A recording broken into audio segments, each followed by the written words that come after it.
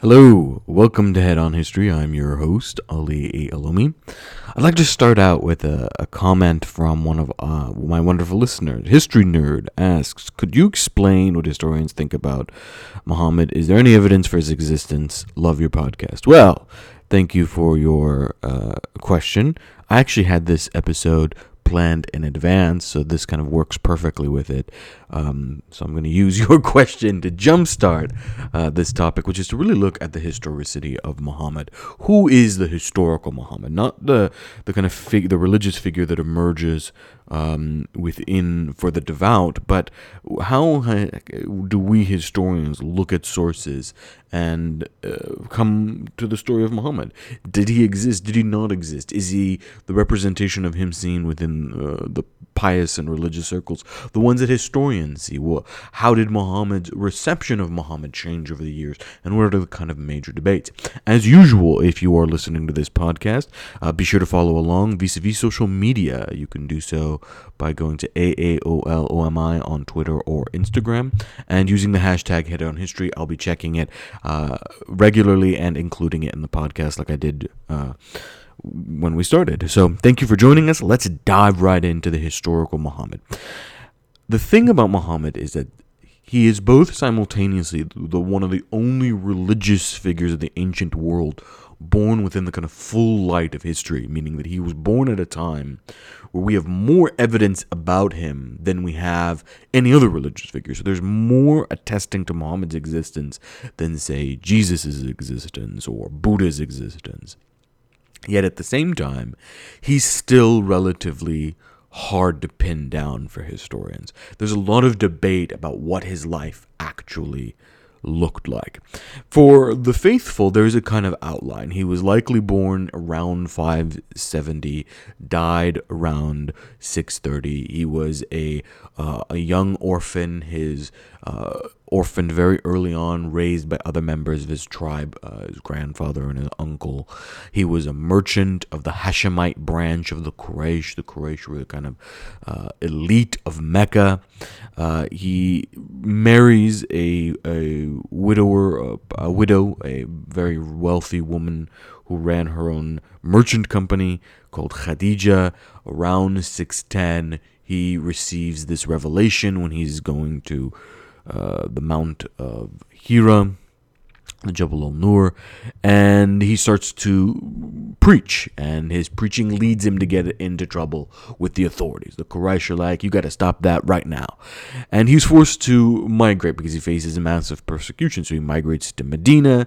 There's a series of battles, alliances, back and forth. His fortune kind of waxes and wanes. On one instance, he's successful at his first battle, the Battle of Badr, but then he subsequently loses the Battle of Uhud, but then he wins some other ones, and by 630 he's managed to create a massive new tribal force that is connected vis-a-vis religion, and they return back to Mecca in 630 in what is mostly a bloodless and peaceful conquest of Mecca. And he establishes the religion of Islam and subsequently dies and leaves the tradition in the hands of his successors. Depending on if you're Sunni or Shia, you might think that it was Abu Bakr or Ali, his cousin. But that's the rough outline of what the faithful believe about Muhammad's life. And most of this is drawn from stories that have been told about Muhammad, the Quran, as well as traditions that have come to become normative within Islamic tradition. For us as historians, none of this is really verifiable. We don't have a clear outline of Muhammad's life. We don't know a lot about him. Most historians accept, or there is consensus on a few things. First, that Muhammad did exist. But there is enough evidence to argue that Muhammad existed. There is a debate on what time period he existed. Some argue that he lived earlier, and some argue that he may have lived later, past 630. There is some reference to from non-Christian sources, specifically Greek and Syriac, that refer to the Ishmaelites being led by a prophet in a chariot. And this, they're like, well, if the Arab conquests happen after Muhammad's death, so this must be someone else. It's also very possible that when they're referring to led by this prophet, they're referring to one of the caliphs. But there is some question about what time period or how long he actually lived, when he was alive. Was it earlier or was it later?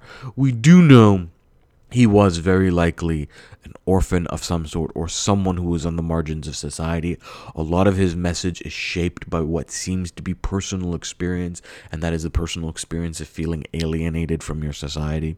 We also have pretty strong evidence that he did build a religious movement, that he had compiled some type of religious text like the Quran, and then when he passed away, the religion expanded and grew into something more. And that's basically all we know about him. It isn't a law, but it is more than we know about other religious figures. We can verify to some extent that he did exist. Now, some historians say he didn't exist. Some historians go that there is no evidence from Muhammad in any way, shape, or form, that the Muhammad was likely a kind of rethinking, if you will, of the past by the Arabs who had conquered this vast region. They had created this empire, and they needed to kind of create the origins of them, the narrative of their origins, and so the Muhammad was part of that. The reality is that the evidence is pretty strong. There is a particular thesis that was put forth by Patricia Crone and Michael Cook in the book Hagerism. For those of you that listened to last week's episode, I talked a lot about them, and that's because they really are the openings of a revisionist understanding of Islam. And in their book Hagerism, they argue that there is no hard evidence, really, that the Quran was contemporaneous to Muhammad, or that Muhammad even lived in Arabia, that he was likely a kind of minor figure that lived probably in the Levant, and that he later kind of theologians and intellectuals who were trying to rationalize this massive empire, they created the myth behind Muhammad. Now, most academics have disproved or disagree with this thesis in Hagerism. There isn't a lot of evidence for what Patricia Crone and Michael Cook are putting forth in their book. It's an interesting thesis, and certainly what it does is it raises the question of how important was Muhammad, and did that importance remain the same throughout the history of Islam. But the idea that he may not have existed in Arabia, that he may not have actually possibly existed, and even that the Quran wasn't written by him, all of that is not consensus according to academic scholars. There's a really great quote here that I'd like to share with the rest of you. F.E. Peters, who's a very famous scholar, wrote, "Few have failed to be convinced that what is in our copy of the Quran is in fact what Muhammad taught and is expressed in his own words." That is to say, fundamentally, that whatever is in the Quran convincingly tells us that was likely Muhammad's message, and that Muhammad is directly connected to the Quran as its author or reciter or revealer, whatever you want to believe, but he is directly linked to it. And I think F.E. Peters really puts forth a pretty good argument. He, based off of the sources, that Muhammad likely existed. The rough outline of Muhammad's life is roughly true. That yes, he existed. We don't know the details. We don't know which battles were really fought, which weren't fought. Did he even immigrate from Mecca to Medina? We don't know about those details. They're not attested to in historical fact or in historical sources. But we do know that he existed, and we do know that he had a movement, and we do know that he preached some type of Quran.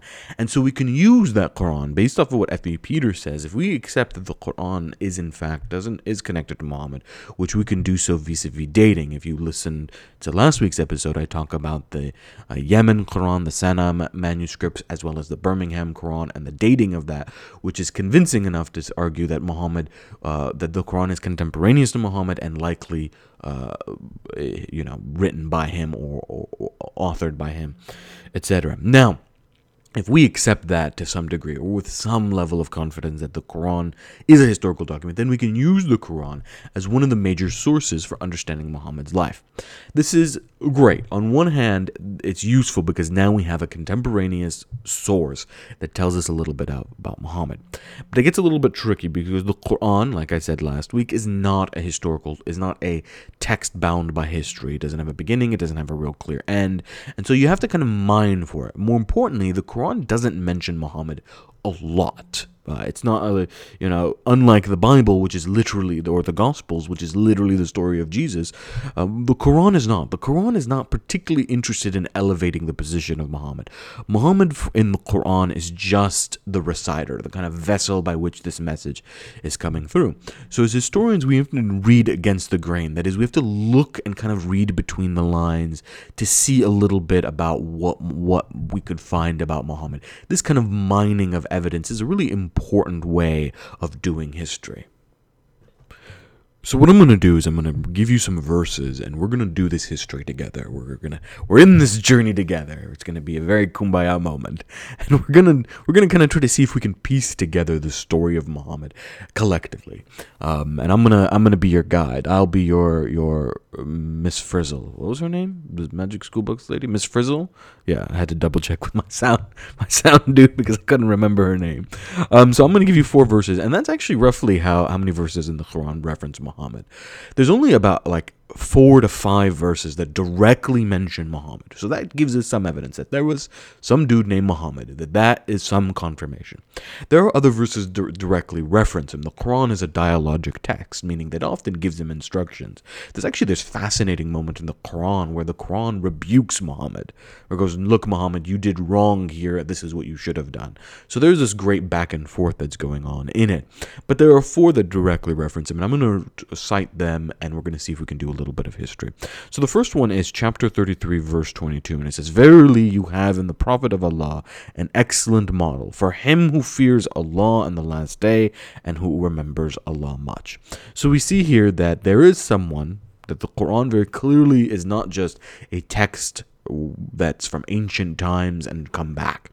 That the Quran sees itself as being recited by someone, and that someone is the Prophet of Allah, and that he is a model for people who believe in God in the last day. We believe as historians that is really actually the core of Muhammad's message early on.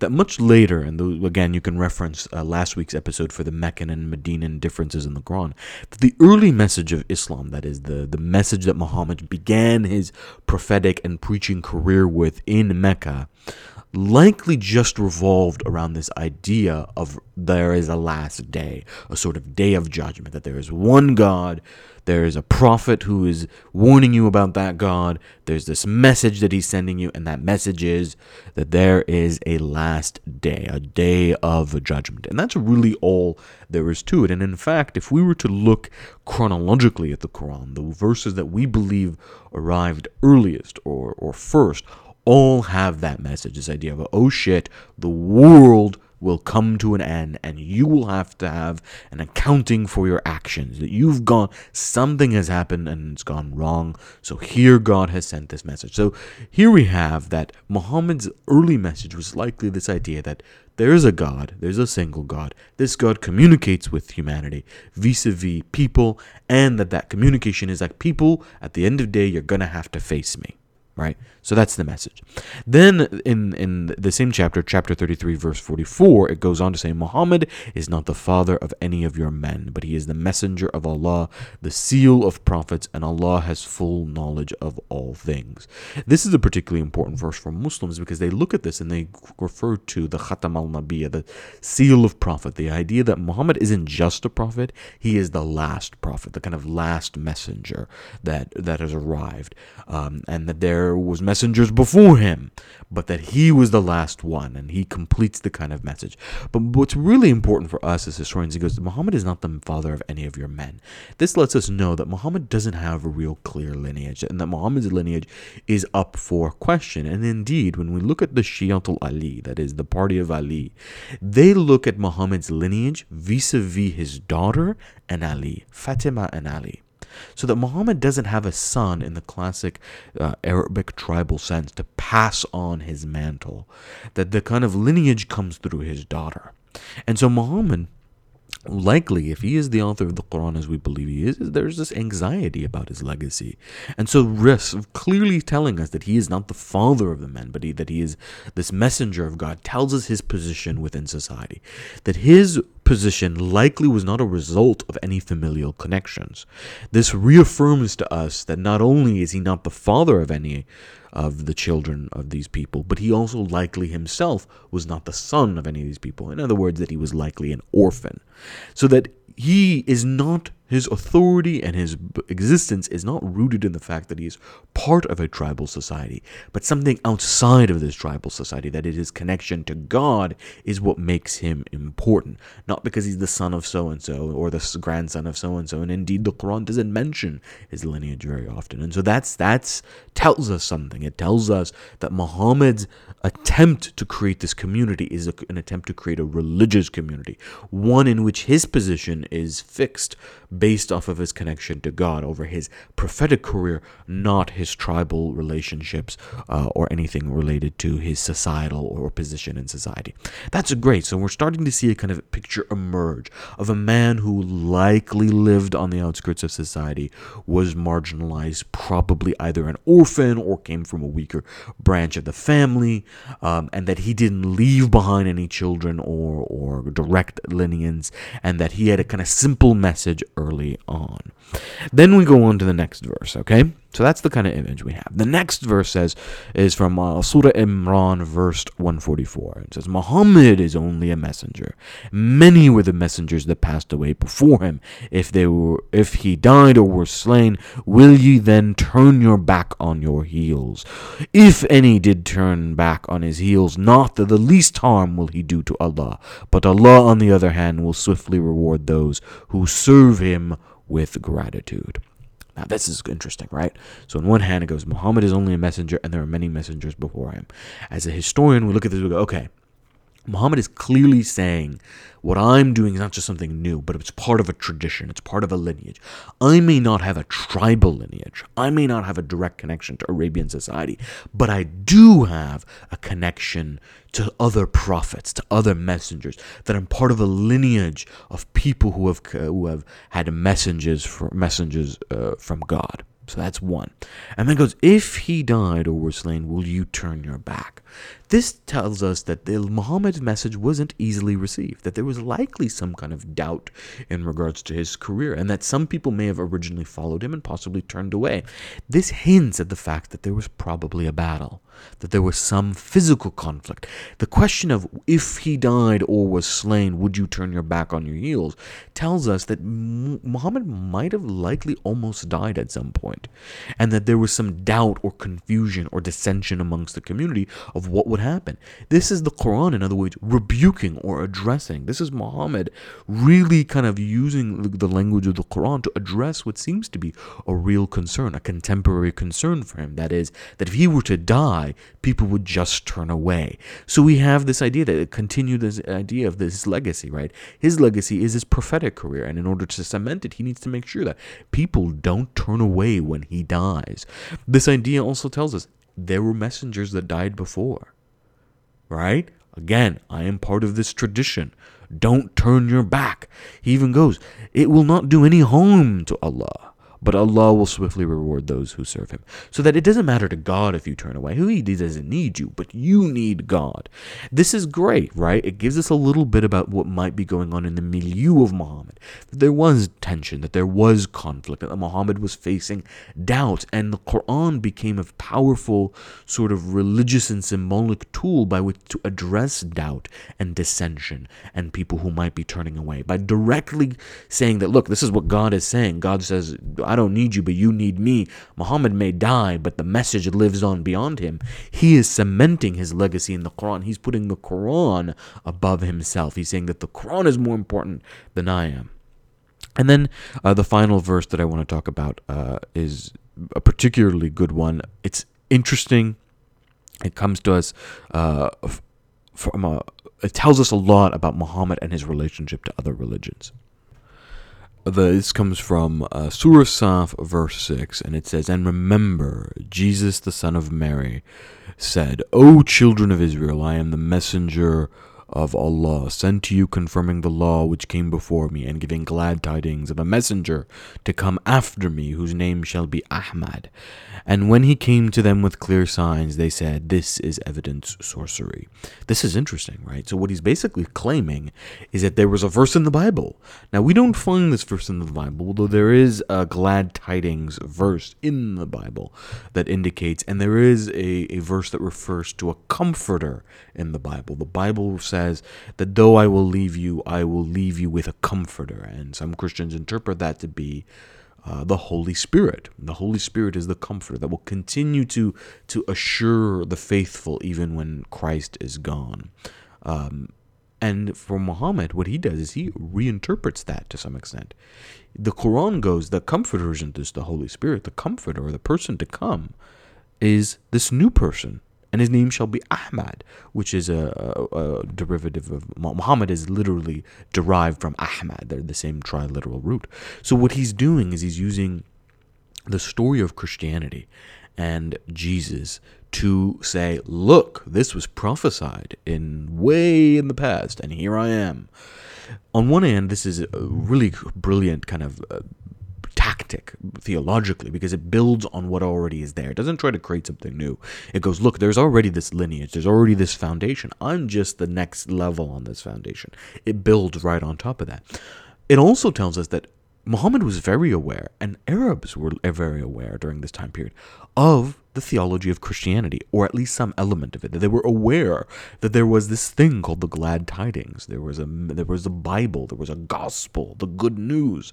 And they were aware that there was this Jesus figure, and that this Jesus figure was the son of Mary. That's a particularly interesting kind of configuration, right? They call him the son of Mary because he doesn't have a physical father. So that tells us that the Arabs were aware of the sort of theology or story of Christ, that he was born of a virgin, and this virgin was Mary. So not only is there sort of a brilliant kind of literary tactic that's used, building upon the Quran, building upon the Bible, I should say, therefore legitimizing the Quran as just the next chapter, and legitimizing Muhammad as the next step, direct next step after Christ, that he is the Ahmad that has been prophesied, right? This is what prophecy does. Prophecy gives us as a kind of literary tool that allows people to retroactively give themselves foresight or give themselves authority and legitimization. So we have this kind of a retroactive, like, oh, look, the Bible says I was coming, and here I am, right? Here I am. Jesus prophesied that someone would come about. But it also tells us about Muhammad and the people, that these people were aware of these religious traditions. Muhammad himself, if he's citing Jesus, the son of Mary, it means that he knew about these stories. This gives us a little bit about Muhammad. It tells us on one hand that he was probably a traveler of some sort, maybe perhaps confirming to some degree the basic Muslim belief that he was probably a merchant, or that at the very least he was exposed to religions within Mecca and the Arabian Peninsula, that there was plenty of Christians, enough Christians and Jews and people who believed in the Bible, that this story wasn't just a random story, that this verse, if he said, and remember Jesus the son of Mary, no one went, who that? No one said that, right? They went, oh, we know who you're talking about. So this is what this verse really reveals to us, is that there was a familiarity with Christianity and Jesus at the time, and that Muhammad was familiar to him. It's possible that he likely had pretty deep conversations. When he married his wife Khadija, his wife Khadija had a cousin named Waraqa, and Waraqa was a Christian monk. So Muhammad very possibly communicated with Waraqa a lot. Remember, Arabian society is tribal, meaning that for someone like Muhammad, who likely didn't have family, he would need to rely on his wife's connections. He would be part of that extended family. He would meet Waraqa, and he would hear stories from Waraqa. And so Jesus, this awareness of Jesus, tells us about Muhammad's religious education. That this is a man who isn't just referring to the Bible and the Quran spontaneously, the Bible and the Torah spontaneously, but that he is aware of the religious traditions because it was part of his upbringing, that he grew up and that he met people and that he learned from people and he heard these stories, and that these stories then made their way into the Quran as both a literary device to build the authority and legitimacy of Muhammad in the Quran, but also as a way of signposting for people who were listening. Arab Christians would hear this story and it would recall something for them. But before we move on and talk about that, let's do a quick rapid fire round just so we can break up this story a bit. Take a nice break. All right, rapid fire round. Jesus is in the Quran. If Muhammad is the leader of the Muslims, why aren't Muslims called Muhammadiyans? And why are so many Muslims named Muhammad? All right, so let's tackle these questions. First, Jesus is in the Quran. Yeah, Jesus is in the Quran. In fact, Jesus and Moses are referred to more in the Quran than Muhammad is. And that's why the Quran can kind of be a little bit difficult when it comes to dealing with this history. But Jesus is definitely there. There's a whole chapter dedicated to Mary, his mother. If Muslims follow Muhammad, why aren't they called Muhammadiyans? In some ways, that's how Christianity came about, right? Christians was kind of a pejorative term used by Greeks to refer to the followers of Christos. The Christians were literally the followers of Christos, and it stuck. But for Muslims, they didn't see themselves as Muhammadiyans because they were not just followers of Muhammad.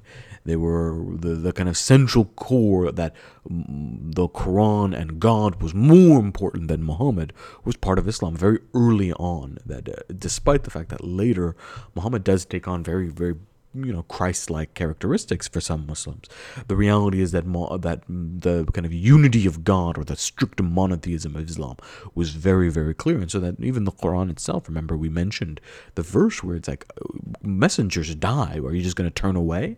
That really speaks to this. So Muslims saw themselves as people of Islam, that is, those who have submitted to God, not as Muhammadiyans, followers of Muhammad. But later historians, and in particularly Western historians, whatever Western means, but European historians, would refer to Muslims as Muhammadiyans or Mahmetans, and even the Constitution, even the founding fathers of the United States, they were very conscious of Muslims, and they said that we created a nation in which Christian, Jew, and Mohammedan could live and coexist peacefully. So people use the term Mohammedan for basically that misunderstanding that, well, these people are followers of Muhammad, and in the way that Christians follow Christ, these people follow Muhammad, so they're Mohammedans. But that's not how Muslims see themselves. And then why are so many Muslims named Muhammad? I don't know, bro. They're, not creative. It is what it is. It's the single most popular name in the world, followed by Ali. So apparently my parents weren't that creative, but I prefer to see myself as the one and true Ali, and all others are fake imitations of Ali. So let's get back into the story of Muhammad, the historicity of Muhammad, and really look at the historical Muhammad. I'm going to bring up another verse which I think is really interesting, and it tells us a little bit more about the kind of religious traditions that Muhammad was familiar with. One of the feedbacks we received on the podcast on iTunes let us know that they were interested in knowing what Muhammad's connection with Christianity. Well, here's some evidence, and hopefully this answers your question. And when Allah will say, "Oh, Jesus, son of Mary, did you say to the people, 'Take me and my mother as deities besides Allah?' He will say, 'Exalted are you, it is not for me to say that to which I have no right. If I had said it, you would have known it. You know what is within myself, and I do not know what is within yourself. Indeed, it is you who are the knower of the unseen." And that's Quran Surah 5, ayat 116. So here, there's this question. The Quran is literally talking about a conversation that Jesus and God will have. And in it, God is basically asking Jesus, hey, did you tell these people to worship you? Did you tell these people to worship you? And Jesus will say, no, I didn't. Yo, man, I had nothing to do with that. So what this is doing is interesting. On one hand, it's breaking with most Orthodox Christian positions, right? That Christ is the Son of God. It's saying, no, God, we're not co-equal.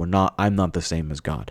But there's an interesting configuration here. He says, O Jesus, son of Mary, did you tell the people to take me and my mother as deities besides Allah? Now, this tells us something really cool. It's like a little breadcrumb that we can follow.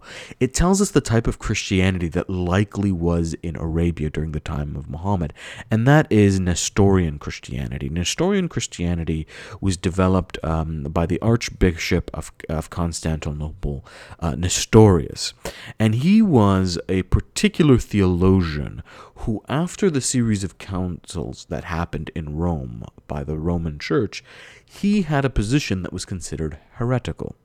Nestorian Christians were part of what's known as the Eastern Church, and the Eastern Church, or the Assyrian Church and the Syriac Church, the Eastern Church was a loose kind of network of churches.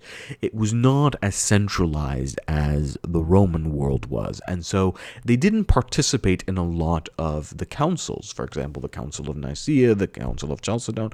And so even though they accepted the Orthodox position that Christ was God, they didn't accept all the other positions. And in particular, what Nestorius does. So Nestorius is part of that tradition of kind of understanding what's going on in Rome, agreeing with some of it, but then doing your own thing, being a loose network, having your own kind of path to follow. Well, Nestorius rejects this particular title known as Theotokos. Theotokos, it's the Greek, it literally means mother of God. Theotokos. And Theotokos, Mother of God, was an appellation that was given to Mary. And this was very notably part of the Christian doctrine. This was part of the doctrine that was adopted after a series of councils. And the Council of Ephesus, in later, around, I think, roughly in the 5th century or so, eventually condemns Nestorius. He goes, because you refuse to acknowledge Mary as the mother of God, you therefore have to be condemned because you failed to agree with what we say. And his failure to use Theotokos for Mary, or his rejection of her as the mother of God, is a big deal. It treats the kind of Eastern Christianity by Western Christianity as a sort of heresy. And so Nestorian Christianity becomes heretical, or is seen as heretical by some Orthodox Christian positions. That's interesting, though, because when the Quran, Muhammad says, O Jesus, son of Mary, did you say to the people, take me and my mother as deities besides Allah? What he's talking about there is his understanding of the Nestorian position. Nestorius' rejection of Theotokos is a rejection of seeing Mary as anything other than Mary. Theotokos, mother of God, in some instances, elevates Mary to an even higher position. And so here we have, some would go, oh, this is kind of a misunderstanding of the Trinity, because Muhammad does talk about the Trinity as being God, Jesus, and Mary, not God, the Father, the Son, and the Holy Spirit, but as three separate entities, God, Jesus, and Mary. And one could go, oh, well, he's obviously not understanding what the Trinity is. But that's not true. He's not familiar perhaps with the Roman tradition of Christianity, which had developed this orthodoxy about what the Trinity is, God the Father, the Son, and the Holy Ghost. But here he is within the Nestorian branch of Christianity, which is much more aligned with the Eastern Church and the Sasanians, that did see this kind of elevation of Mary as a problem, that looked at Roman Catholicism and saw the position of Theotokos as a aberration or a violation of their beliefs, and so rejected Theotokos as a title for Mary, arguing that by doing so you were creating Mary as just elevating her too high. That's interesting. So we see that this tells us a little bit of the type of Christianity that Muhammad was a part of, and this becomes a kind of major point for some historians. Heinz Ohlig was actually a German historian of Christianity. And the German school is a kind of particular branch of Orientalism and branch of Islamic studies that looks at connections with the ancient world and Islam. But the German school in particular used that particular verse and the revelation in some regards, or the kind of signaling or the evidence or the breadcrumb, if you will, the testimony that Muhammad was aware of this kind of Nestorian position and the rejection of Theoklosos, to argue that fundamentally that Islam probably started out as a particular Arabic Christian sect, that it was probably a type of Nestorianism that emerged as a resistance to the kind of attempts at orthodoxy, and that it's at the heart of Islam is a rejection of the Trinity. And indeed, you have some pretty clear evidence that there is a pushback against the Trinity. In the Surah 4, ayat 171, we hear, "People of the book, do not go to excess in your religion, and do not say anything about God except the truth. The Messiah, Jesus, son of Mary, was nothing more than a messenger of God. His word directed to Mary, a spirit from him. So believe in God and his messengers, and do not speak of a trinity. Stop, that is better for you. God is only one God. He is far above having a son. Everything in the heavens and the earth belongs to him, and he is the best one to trust." And indeed, we see it also in other surahs like Surah Ikhlas. قُلْ هُوَ اللَّهُ أَحَدٌ اللَّهُ الصَّمَدُ لَمْ يَلِدْ وَلَمْ يُولَدْ وَلَمْ يَكُنْ لَهُ كُفُوًا أَحَدٌ. "Say not that he begets, nor is he begotten." Right? He says, God does not beget, he does not have a son, nor is he begotten, nor is he born. So we do see that there is a sort of anti-Trinity message within the Quran. But I think the German school and Heinz Oleg go a bit too far in that conclusion. I don't believe that Muhammad was just a kind of a Christian sect that broke away, that it was a kind of heresy of a kind of a heresy within a heresy, if you will. It was the Nestorians that went even further. I don't think the evidence pans out for that. Most historians reject that position. In the same way that Patricia Crone kind of sees it more as she argues a kind of a Jewish alliance. Even that's kind of inaccurate.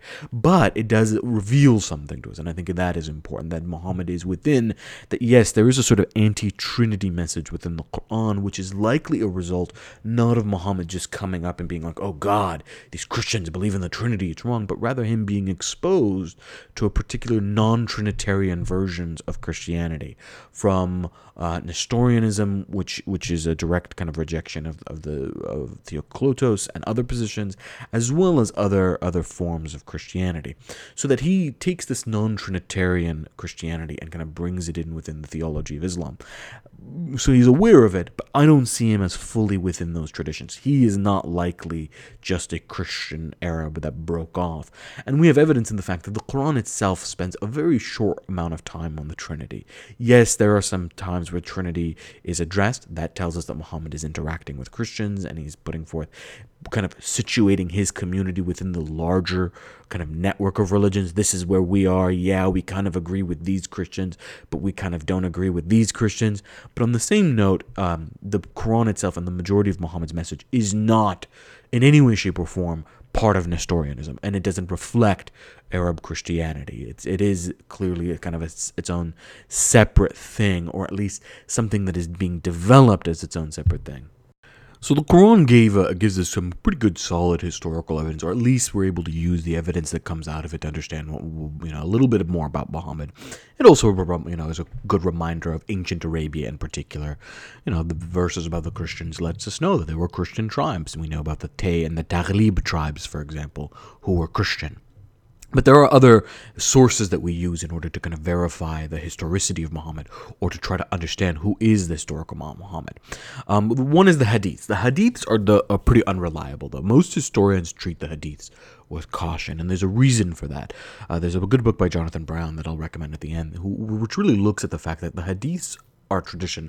One, no one starts to write down the Hadiths until roughly about 100 to 150 years after Muhammad. And they start to write the Hadiths down really as a way of kind of internalizing Islam. That is, they're trying to understand the various tenets of the Quran. They're trying to understand the principles of the Quran in this new world, this kind of global experience, this moment in when suddenly Islam is not just what's going on in Mecca and Medina, but now in Damascus and Baghdad, etc. So the Hadiths were a way of kind of articulating these new circumstances, a way of kind of writing down and historicizing and contextualizing the Quran. And they did so vis-a-vis the Muhammad. Muhammad became a central figure of the Hadiths. In other words, the Hadiths take Muhammad and make him like a walking, talking Quran. Muhammad says this, Muhammad said that. As a result, though, you also have a lot of hadiths that justify certain positions. Muhammad says, don't rebel against your rulers, things like that, right? Which your local ruler be like, hell yeah, that's what Muhammad says, so you better not fight against me. So the hadiths are kind of tricky. Now, that doesn't mean the hadiths you just throw the baby out with the bathwater, they're not important. No, the hadiths, we approach them with caution, but also recognize that there is a science to the hadith known as isnad, and that is the kind of looking at the witnesses, the transmission of witnesses. And this is this is really an early attempt at scientific history, or the kind of history that we do today in the contemporary world. Up until that point, there really isn't really a systemized way of approaching history in much of world history. From the Romans, you look at the Greek sources of history, from Herodotus and Plutarch's to the Roman Tacitus and Suetonius and all of them, there isn't really a kind of systematized way of approaching the chronicle of history. But we see it in the hadiths, and this is why the hadith literature emerges alongside the tarikh literature, the historical writings. The hadiths are a way of kind of system. So what they do is they categorize hadiths into strong hadiths, kind of okay hadiths, weak hadiths, and invalid hadiths by tracing the testimony, who said what to whom, and was it possible for them to say it? Is there a clear line of transmission or not? And so we have to approach the hadiths with a little bit of caution, but they're another source that we can use. Then there is the final kind of Muslim source, and those are the sirat. The sirat are the biographies of Muhammad. The earliest that we know of is Ibn Ishaq, who died, I think, in the 8th century, probably 760s or so, 768. And he wrote something known as Siratul Rasulullah, that is the kind of biography of the Prophet of God. But we don't have his writings. Instead, his writings are preserved in his student much later on by Ibn Hisham, who died in the 9th century, 834 or so. And Yunus bin Bukayr, who was also another person. So they preserve Ibn Ishaq's. And the thing with the biographies is they're a lot like the hadiths. They're not about establishing a historical Muhammad. Instead, even though they're biographies, they're really about trying to find out what the events around Muhammad's life were. What battles did he fight? What expeditions? And who did he talk to? Because they then lead to an attempt to historicize the hadiths. They allow, the hadith arrived during this time. This is what was going on when Muhammad said this. This verse of the Quran arrived during this particular moment in Muhammad's life. So it's less about Muhammad and more about attempting to historicize the Quran and the hadiths, the kind of events of Muhammad's life. And it's not really focused on who he was as a person or a lot of his experiences. There's a lot that's left unsaid in the sirat. But the sirat and the biographies are definitely interesting, and it's a source that we use, both historians and Muslims as well. For Muslims, it plays a more important role. Historians approach it with a little bit of caution, but they are genuinely interested in the sirat. What also the sirat does is the sirat is the beginnings of the narratives of Muhammad. That is the kind of myth-making that happens along with the hadith. The two of them work together to kind of create a narrative about Muhammad's life. Remember, there's a lot of details that are uncertain, and we don't know how important he was, what happened to it, but we do know that the Muslims started to create a story around Muhammad, and that story became important to Muslim identity, especially during the Umayyad period. For those of you who are interested, you should listen to season 1, where I'm talking about the Umayyads. With this idea is that suddenly Muslims were confronted with a really big, wide world, and you had this government, the Umayyad government, that wasn't quite living up to what the Quranic principles were.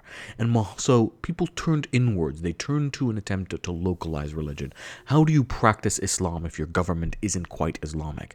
And the hadiths and the sirat and the narratives that emerge that centralize Muhammad are an attempt to bring Islam into the individual personal level.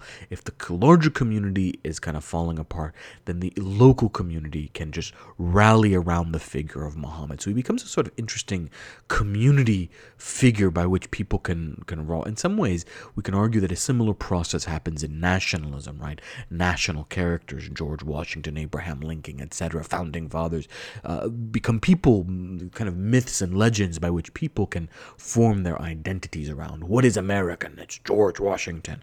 Muhammad plays a very similar role, and we see that in the hadiths and the sirat. But there are also historical documents that attest to Muhammad. The first is the Constitution of Medina.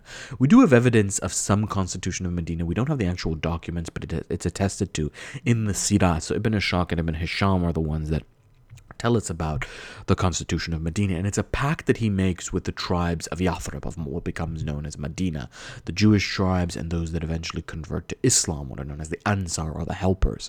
And that gives us evidence that of Muhammad's dealings in some regards, that there was this kind of tribal communication, there was this attempt to create a coalition of tribes that defended one another, that protected one another, and more importantly, that was rooted in belief, not in bloodline. And then we have this other document known as the Covenant of Muhammad, also known as the Ashtenameh of Muhammad. And the Ashtenameh of Muhammad is this document that there's some debate about it, but most historians, the consensus is that it is a historical document. It's accurate. It's not a forgery. And it was made with a Christian church. It was made with a monastery and the monks of the Sinai. And it's this basic agreement that says, look, you Christian monks, we're not going to bother you. The letter actually says, the bulk of the letter, I'm going to read some of the passages for you because I think they're important and they tell us something. This is a letter which was issued by Muhammad, Ibn Abdullah, the messenger, the prophet, the faithful, who is sent to all the people as the trust on the part of God to all his creatures, that they may have no issue against God in the hereafter. For verily God is all-powerful and wise. This letter is directed to the embracers of Islam as a covenant and pact given to the followers of Jesus the Nazarene in the east and into the west, into the far and the near, to the Arabs and the non-Arabs, to the known and the unknown. And it goes on to say, and it gives this kind of agreement, and it's basically kind of rules by Muslims, how Muslims are to deal with Christians as they go about their community or their expansion.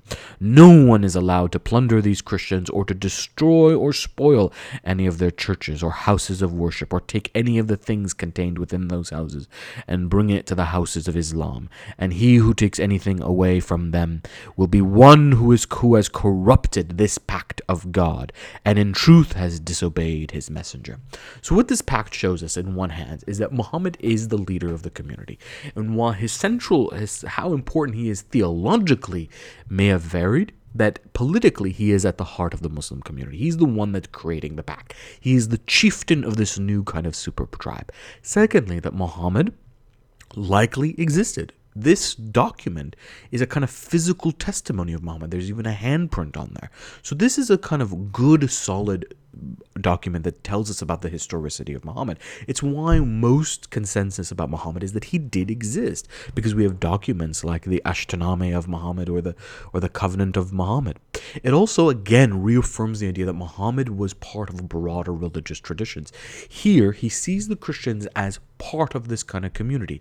Not fully the same. They're clearly separate. There's the house of Jesus of Nazarene and there's the house of Islam that he's talking about, but that these houses are not at war with one another, that they're part of an alliance of tribes, and that though the Muslims would encounter all sorts of people, their allies would be the Christians. The Christians, they had this kind of, not just a non-aggression treaty, but a treaty of respect and alliance. So it gives us again an example of the kind of where Muhammad existed, what type of milieu.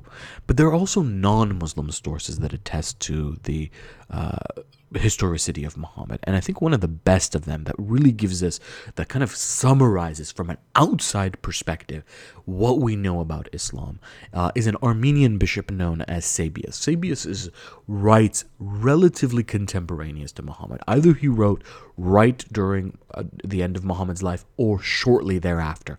And so he's a really good document. For most of us historians, we use Sabius.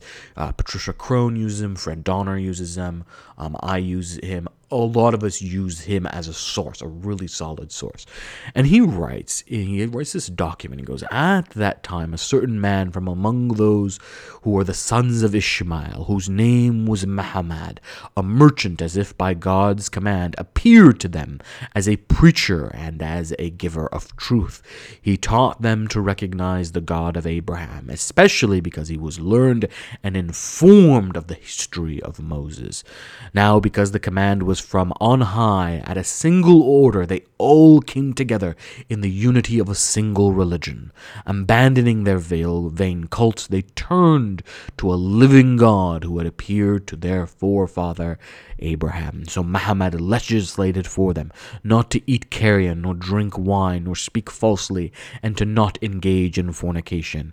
He said, with an oath, God promised this land to Abraham and that his seed after him forevermore. And he brought about what he promised during his time while he loved Ishmael. But now you are the sons of Abraham, and God is accomplishing his promise to Abraham and his seed in you.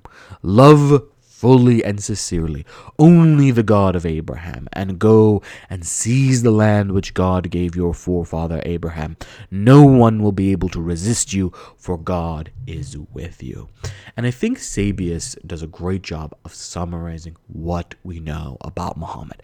I've gone through the evidence, piecing it together bit by bit with you. This was our journey, and Sabius brings it all together. It lets us know that Muhammad came from this Arabian world, that Muhammad was aware of the kind of Mosaic and Christian traditions within Arabia, that he knew about Christianity, and more importantly was aware of the history of Moses and built upon that Moses. By calling upon the Arabs as the sons of Ishmael, he's not creating a new myth but invoking an old myth, a myth that the Arabs themselves believed, that they were descendants of Abraham, that they were descendants of Ishmael, and that Muhammad was the fulfillment of a sort of pact.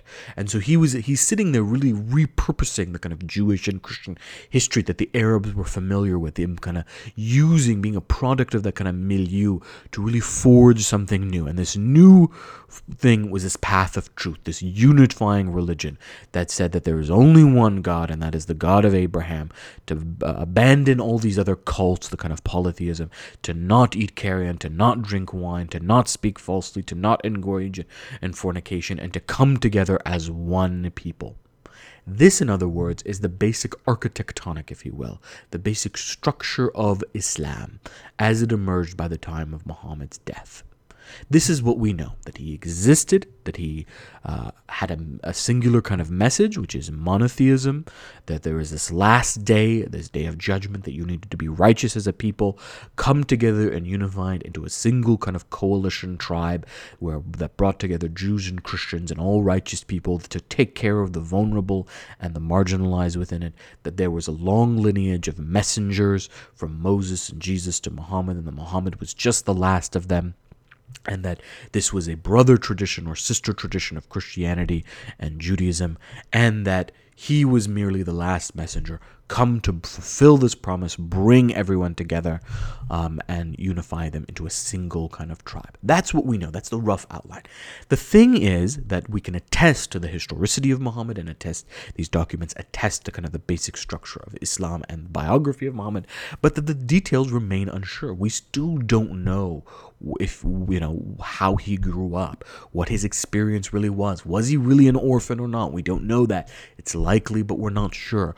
What are the details? How many battles did he fight? Did he really fight all those battles, or are some of them myth-making that are meant to show the prowess of Muhammad and his ability to overcome all odds? What type of persecution that he faced? What formal education he may have had? He clearly was educated in the religious milieu of his day, in the dialogue and the discourse, and he was participating in the debate. But was he perhaps maybe leaning towards one of the traditions? Was he maybe an Arab Jew or an Arab Christian?